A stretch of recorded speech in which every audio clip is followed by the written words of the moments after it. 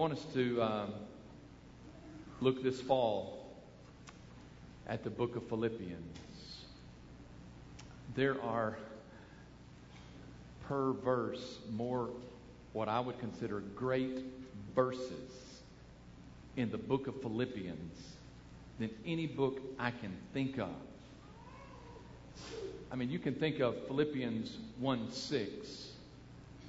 He who has begun a good work in you will complete it until the day of Christ Jesus.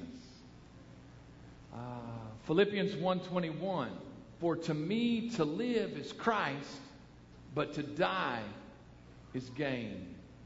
You can go to chapter 2 and about verse 5, and Paul will say, let this mind be in you, which was also in Christ Jesus, who, being in the form of God, did not consider equality with God a thing to be grasped, but he emptied himself and took the form of a servant, and becoming in the likeness of man, he humbled himself and became obedient to the point of death, even the death of the cross. Therefore God has highly exalted him and given him the name which is above every name, that at the name of Jesus every knee should bow and every tongue should confess that Jesus Christ is Lord, to the glory of the Father. I mean, you can come to chapter 3 and you can talk about Paul's words in 3:7 when he says, but what things were gained to me, these I have counted loss for Christ. 3:12 he says, not that I have already attained or am already perfected, but I press on that I may lay hold of that which Christ Jesus has also laid hold of me. 13, forgetting those things which are behind and reaching forward to those things which are ahead. Verse 14, I press toward the goal for the prize of the upward call of God in Christ Jesus. Oh, you come to chapter 4. Now, there's some stuff right there. You come to 4:6 when he says, be anxious for nothing, but in everything by prayer and supplication let your requests be made known unto God. Maybe on in verse 7, and the peace of God which surpasses all understanding shall keep your hearts and minds in Christ Jesus. I can't even mention 4:8. But, well, you got 4:13. I can do all things through Christ who strengthens me. You got Philippians 4:19. My God shall supply all of your needs according to his riches in glory. I think I skipped a few, but basically I've quoted the whole book this morning already. I mean, there's no, no, you can't leave. You're asked to come back all the way through. I think we're going to spend about 13 sermons in Philippians, and so it's going to get us to Christmas time. So believe it or not. But you know the verse that is actually the theme verse that captures the theme of the book better than any other is 4:4. Philippians 4:4. Paul says to the Philippians, rejoice in the Lord always. And again I say, rejoice. 16 times in Paul's letter to the Philippians, he either mentions joy or rejoice. I mean, it's not that. I don't know how many verses. There's only 4 chapters, and the chapters aren't very long. 16 times he speaks of joy and rejoice. It's sprinkled throughout the book. But I really believe 4:4 captures the whole theme of the book when he says rejoice. He says to the Philippians, more than anything else, rejoice in the Lord always. And again I say, rejoice. Paul's relationship with the Christians at Philippi started about 10 or so years before he wrote this letter to them. I think most scholars would say about 51 A.D. So quite honestly, about 2 decades into the time of the early church since Jesus left them has passed. The story, if you want to read it sometime, is contained in Acts 16.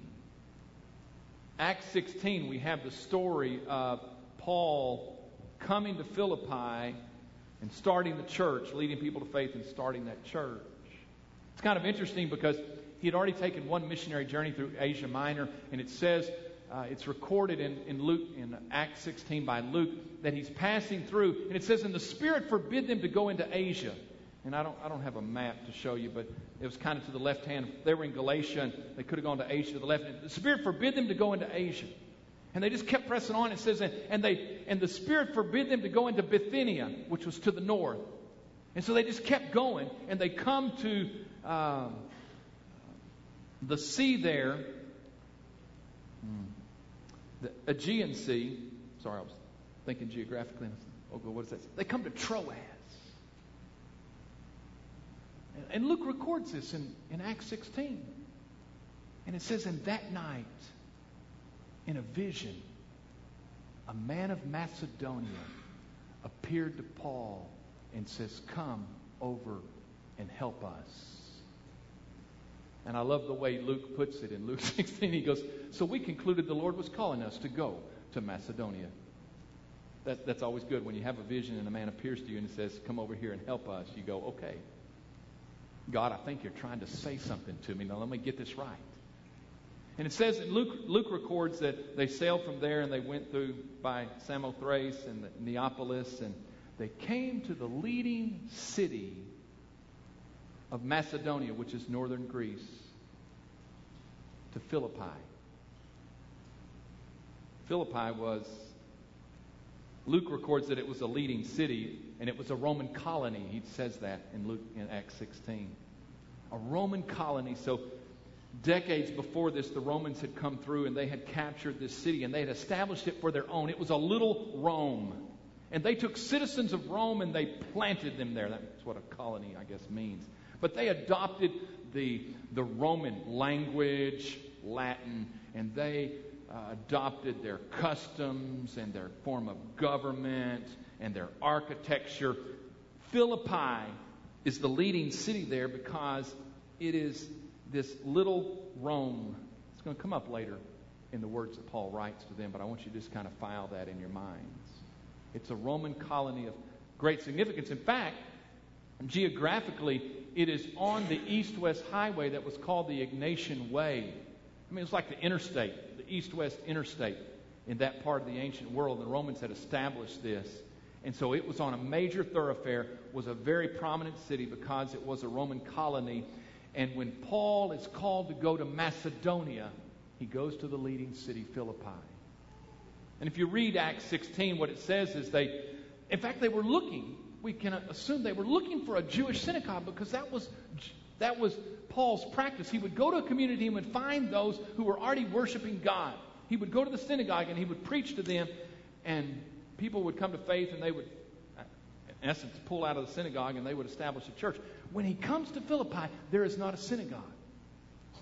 And when Paul begins to look around, he discovers that there are some people who are God-fearers that are meeting at the river for prayer. And one of those people, in fact, the story of Paul's encounter at Philippi hinges on three people. The first of those people is a lady who is a businesswoman from Thyatira by the name of Lydia. And Lydia,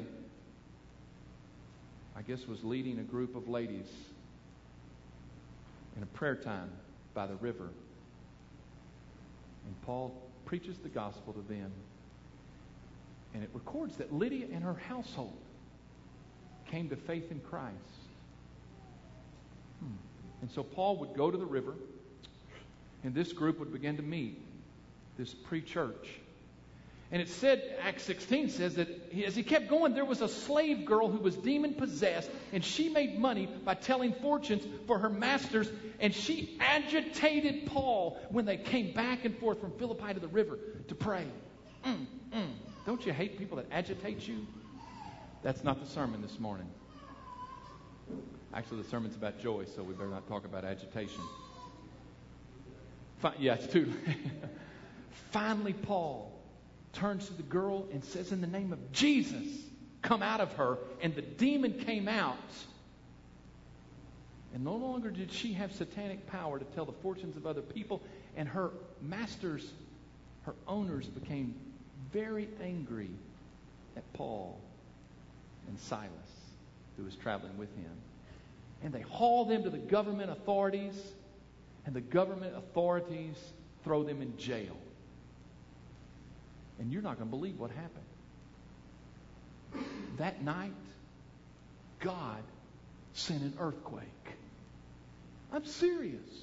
And the doors of the prison are open. It was about midnight. And the guard, the jailer, assumes that everyone has escaped and he's about to kill himself. And Paul says, no, bring in a light. And he said, we are all here. And the man says, and as pointed a question is recorded in all the Bible, he said, sirs, what must I do to be saved? And as clear and as simple of an answer as ever recorded in the Bible, Paul says, believe on the Lord Jesus Christ, and you shall be saved, and your household.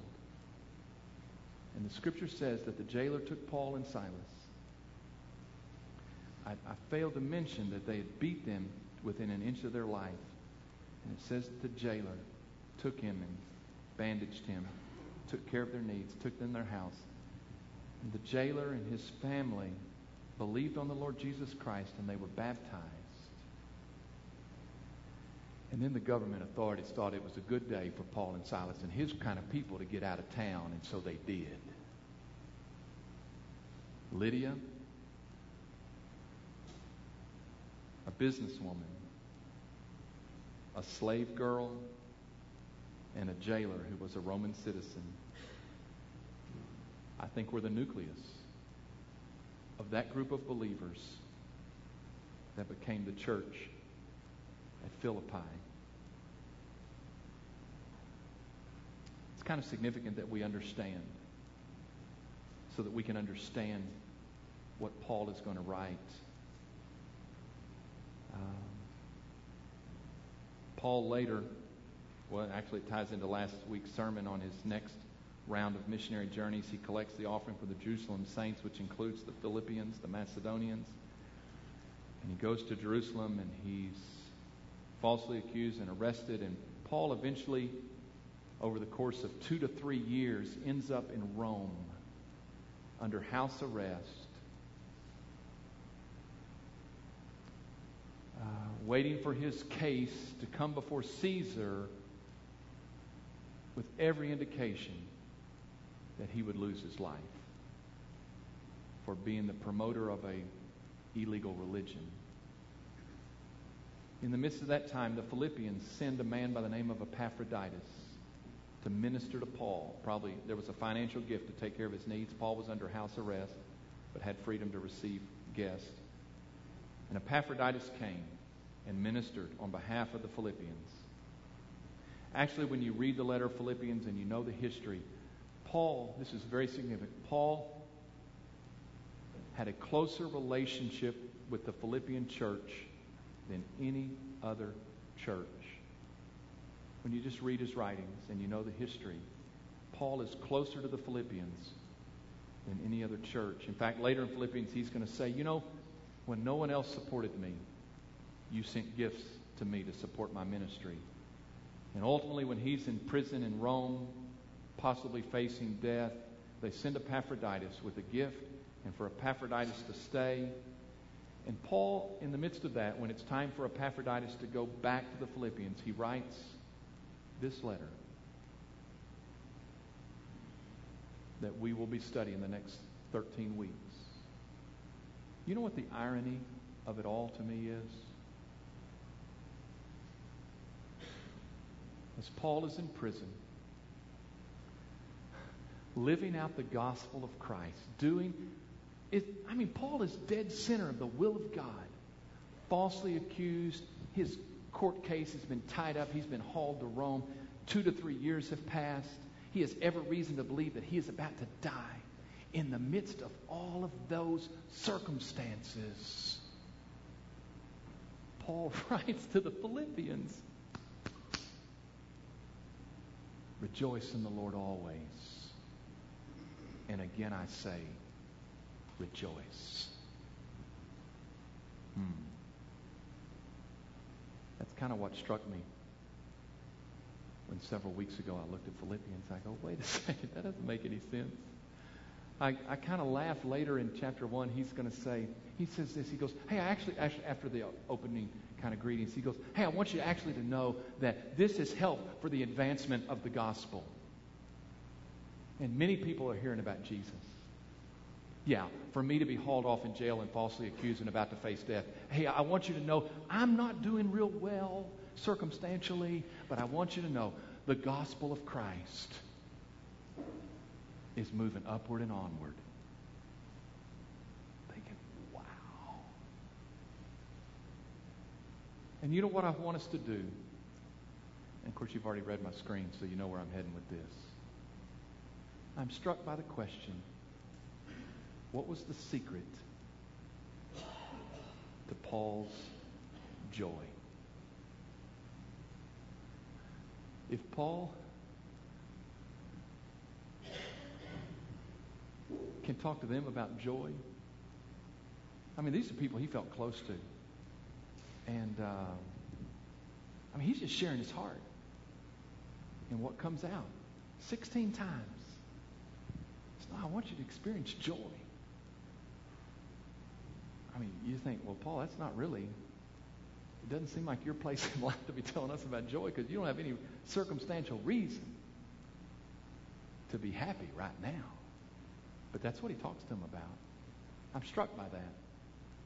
And I want us to think about the secret to joy.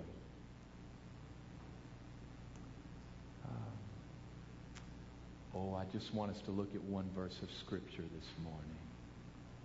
Why don't we look at the first? Philippians 1:1. And I know you're looking at, that's why I went ahead and announced, we're going to get through Philippians by Christmas. And you're going, Brother Darrell, we just covered one verse this Sunday. I'm projecting that out. And that's like 2024. We're going to be through with that book. Hey, I wanted to lay some groundwork for you today, okay? I've kind of introduced my series and the letter, the context. If you don't understand that, you don't understand the power of what Paul is saying.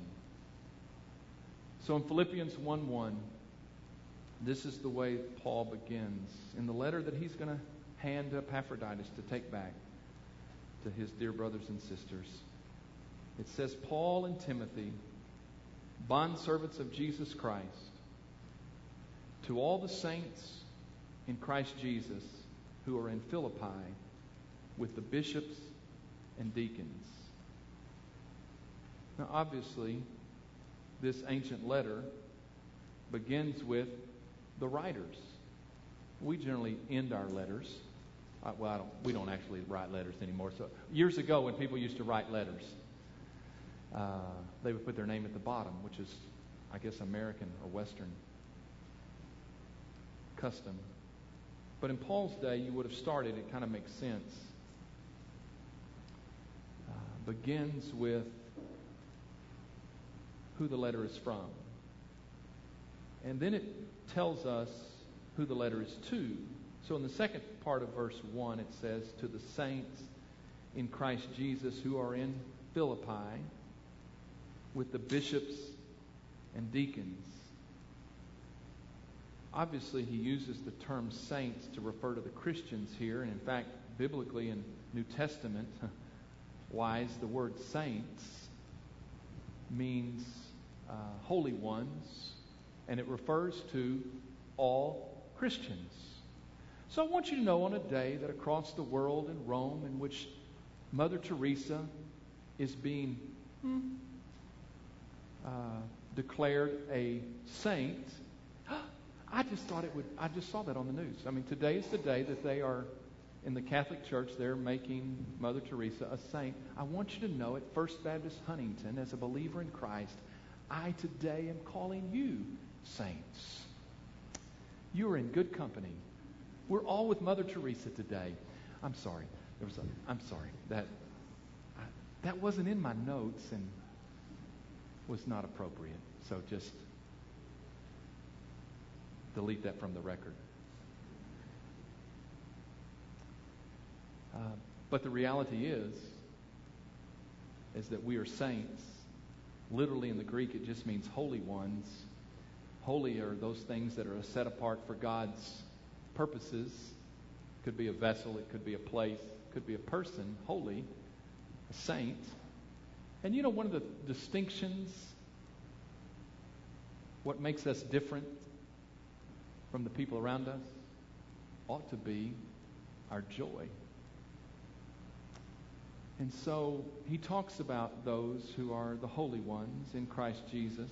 Obviously, our holiness, our salvation is based on Jesus Christ. They are in Philippi. Obviously, in the 10 years since Paul has been there, that they have developed a church structure, and so they have bishops, which is a word that literally in the Greek means an overseer.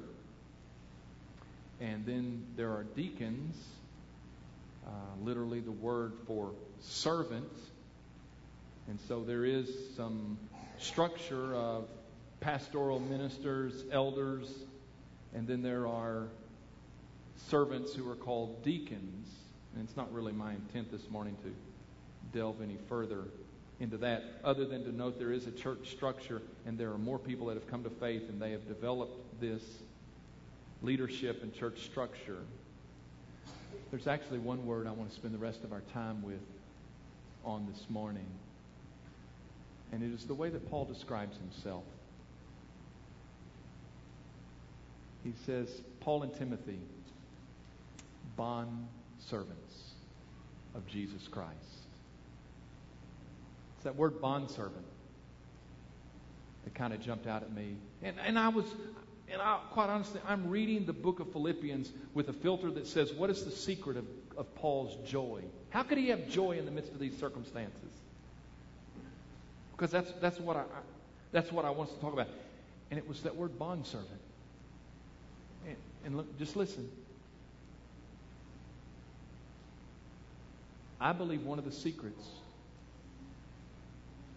to joy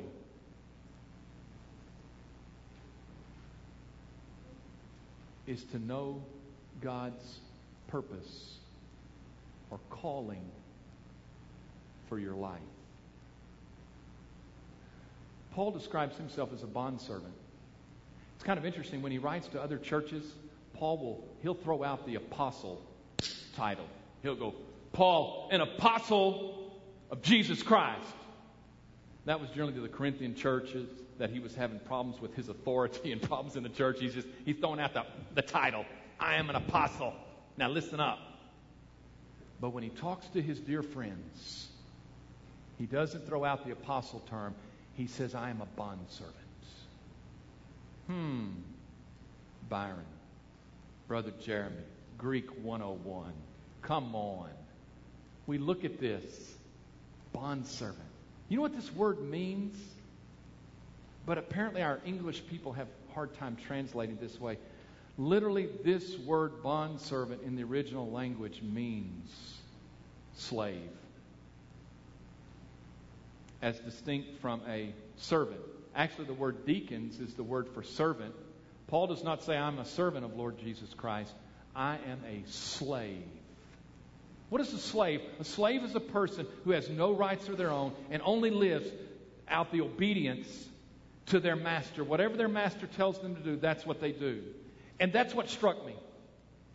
Paul knew his place and his calling in life, and I would contend today it was one of the secrets to his joy that in the midst of his circumstances, it was not about him. It was about what God had for his life. And Paul, even though he was in prison and he was facing death for doing what God had called him to do, he could find joy because he was doing what God called him to do. And as a servant, it wasn't about him. It was about the master and his mission. It was about him. It wasn't about me. And that went, wow, it just jumped out at me. Paul knew what his calling was in life, and he found joy in living that out in obedience to the master, plain and simple.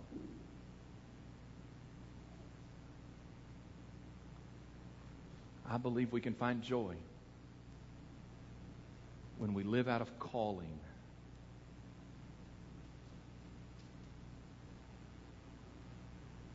Paul had surrendered to the lordship of Jesus Christ. he would say to the Philippians, I've been bought with a price. He'd actually say, we have been bought with a price. Paul had no will of his own, but he simply was going to live out of obedience with Christ. You know, so many times the way we feel about life is based upon our outward circumstances. And I'm going to say to you, if you base your happiness, your joy on your outward circumstances, there are going to be times that you're happy and you're joyful, and there are going to be times when circumstances change that you're not going to be. But if your joy is based upon living out God's purpose, His calling in your life, it doesn't really matter whether you're in jail facing death. If the gospel is being promoted and advanced, it's about God. It's not about me. Now, y'all going to have to take this in. You're going to have to take it in. I can't spoon feed it to you. I'm laying it out as best I can this morning. No, you got to figure this out.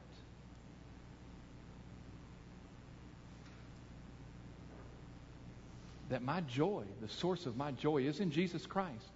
In fact, you know the one thing that characterizes the place where God is, heaven? You ever thought about it? The one thing that you could use to describe heaven is the word joy. No, it's a place of joy. Joy is at the very core of the characteristics of God. C.S. Lewis, his quote is, joy is the serious business of heaven. I don't know if you ever thought about this. God wants us to be joyful. Regardless of what we're passing through in life, He wants us to be filled with joy. Because as His children, as we reflect His character, then there's going to be joy. This is a part of the distinction of being saints, of being different, being set apart. When people see us, they ought to see a little bit of God. And part of that, there's other things, is joy. Lewis Smedes writes, to miss out on joy is to miss out on the reason for our existence. Wow.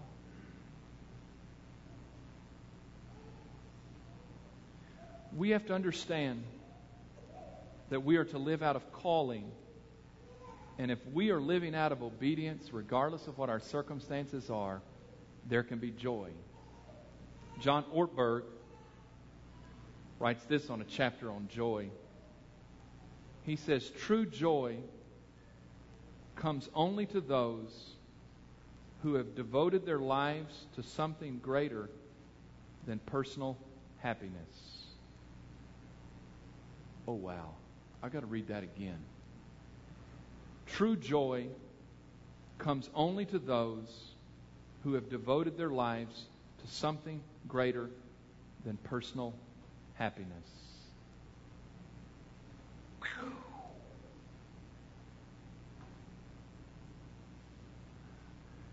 You see kind of the irony?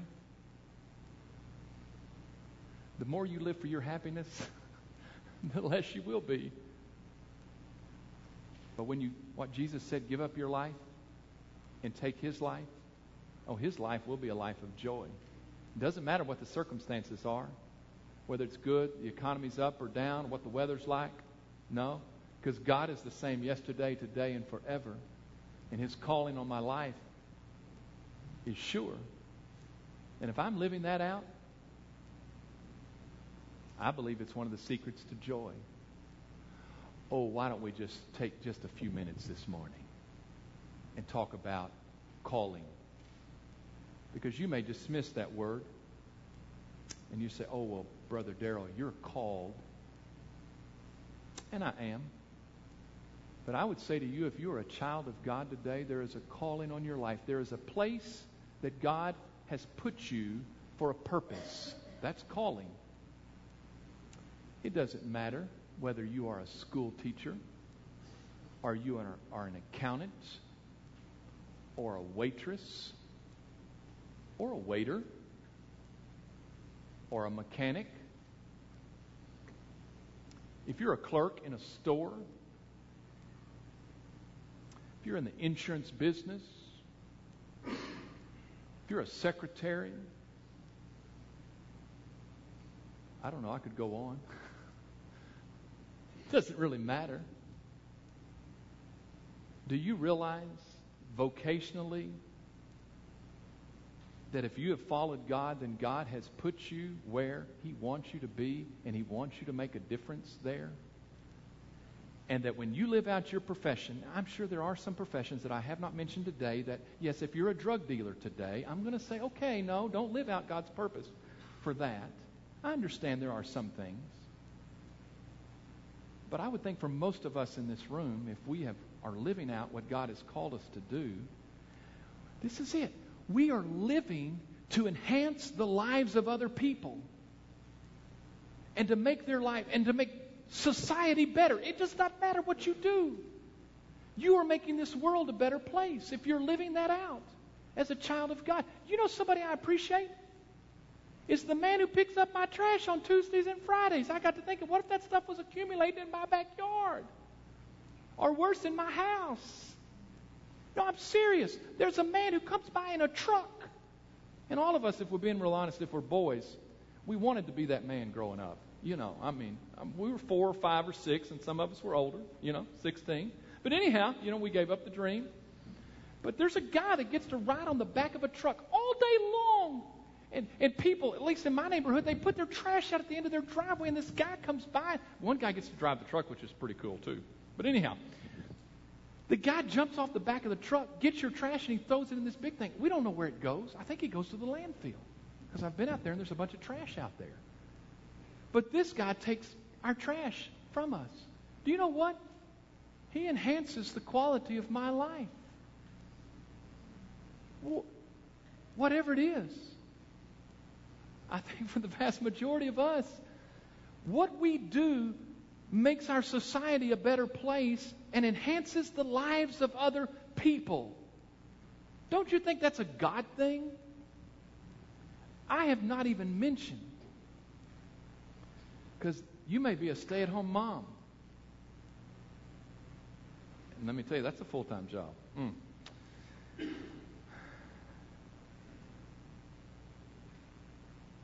I can't think of anything more important than a mom who stays home and takes care of her kids. Now, you're making the world a better place. Whether you work outside the home or you work inside the home, you're working. I always thought, I know if y'all been with me 17 years, I've said this before.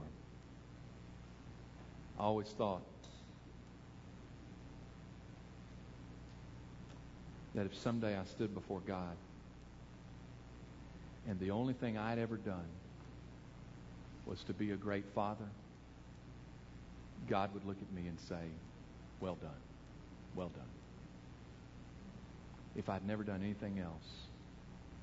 You know what I realized part of our calling is not just vocationally, but it relates to family. Kids, grandkids someday, they tell me. Amen, amen. You talking about significant work. No, as a child of God, you are to live that out, to raise up that next generation. And maybe in the midst of it, you forgot it's where God placed you at this point in your life, and you've missed the joy. You forgot, no, God placed me there. This is His purpose, and I'm there to make a difference. And you're to find joy in that. So I think vocationally, I think family-wise, that's a part of our calling of what it is that God, His purpose is in our life and why He's placed us here. And I think sometimes that calling, those purposes change through the years. And could be in church life.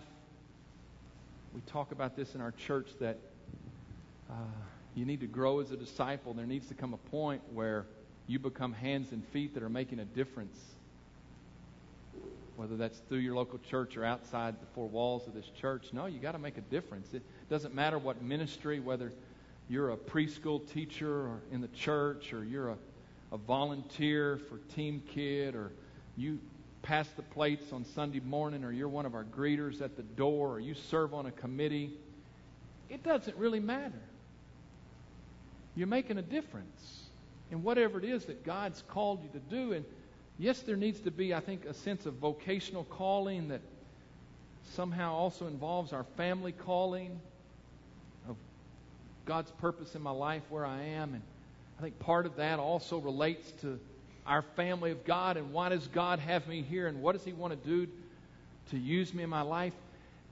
So I've spent a little bit of time, but you got to figure this out. What in the world am I doing here? What is God's purpose in my life? And I'm saying if you live that out in your life, it doesn't matter. If you're doing what God called you to do and you're getting your eyes off of yourself and you're looking at others to the glory of God, you can find joy in the midst of that. No, I'm doing just like Paul. Paul was called by God to be an apostle, a missionary, a preacher to the Gentiles, and it led him to jail and facing death. I don't know if you know the story. Paul doesn't die after this Roman imprisonment. He's released. And he ministers for several more years, and they rearrest him again. I believe, I should know this, I think it's the year 68. So maybe he's writing Philippians in about the year 62. In the year 68, after he's been released from this imprisonment, he's imprisoned again in Rome. And this time, they kill him. He's beheaded for the gospel of Christ. You know what many scholars believe was the last letter he wrote before that? 2 Timothy 4. 2 Timothy was the letter, I'm sorry. 2 Timothy 4:7. Some of the last words that Paul writes. Remember what he said? 2 Timothy 4:7. I have fought the good fight. I have finished my race. I've kept the faith. And now there is laid up for me a crown. You know what strikes me about that verse related to what we're talking about? Paul says, I have run, I have finished my race. And of all those three things, I've fought the good fight, I've finished my race, I've kept the faith. That one time he uses the personal pronoun, he says my race. And I want you to know as Christians, as followers of Jesus Christ, there is a course, there is a race, there is a purpose, there is a reason you are here. It is your calling, it is your ministry. It may relate to where you work, it may relate to your family, it may relate to what you do within the church or outside the church as a disciple of Jesus Christ.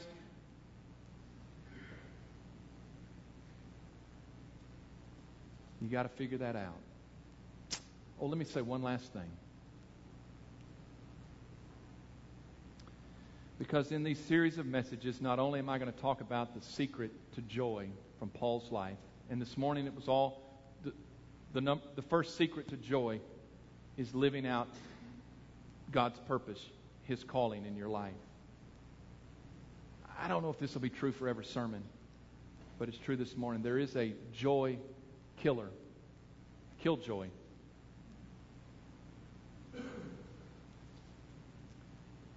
There's a killjoy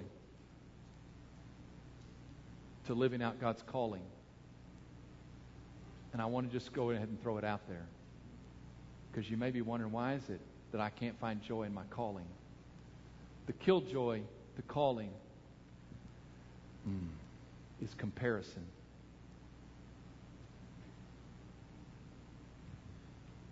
When we look at others, what they have and what they do, and we look at it in comparison to our lives, and we go, oh, that just depresses me. Some of you people are depressing other people. I want you to know. Joking. No, it's their choice.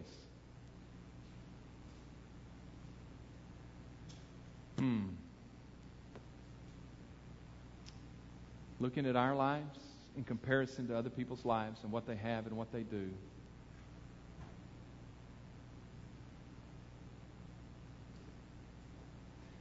And if you live in comparison, I don't think you're going to experience God's joy. Because you're always going to be able to look around and see somebody that you wish you had that or did that or blah, blah, blah, blah, blah. Their circumstances, blah, blah. You'll never be happy living in comparison. What somebody else has, what somebody else does. You know, for the servant, if you're a bondservant of Jesus Christ, you live out your calling and what the Master tells you to do, and it doesn't matter what He asks somebody else to do or where He places them or what He wants to do in their lives. It's not about them. It's always about your relationship with the Master and just living that out.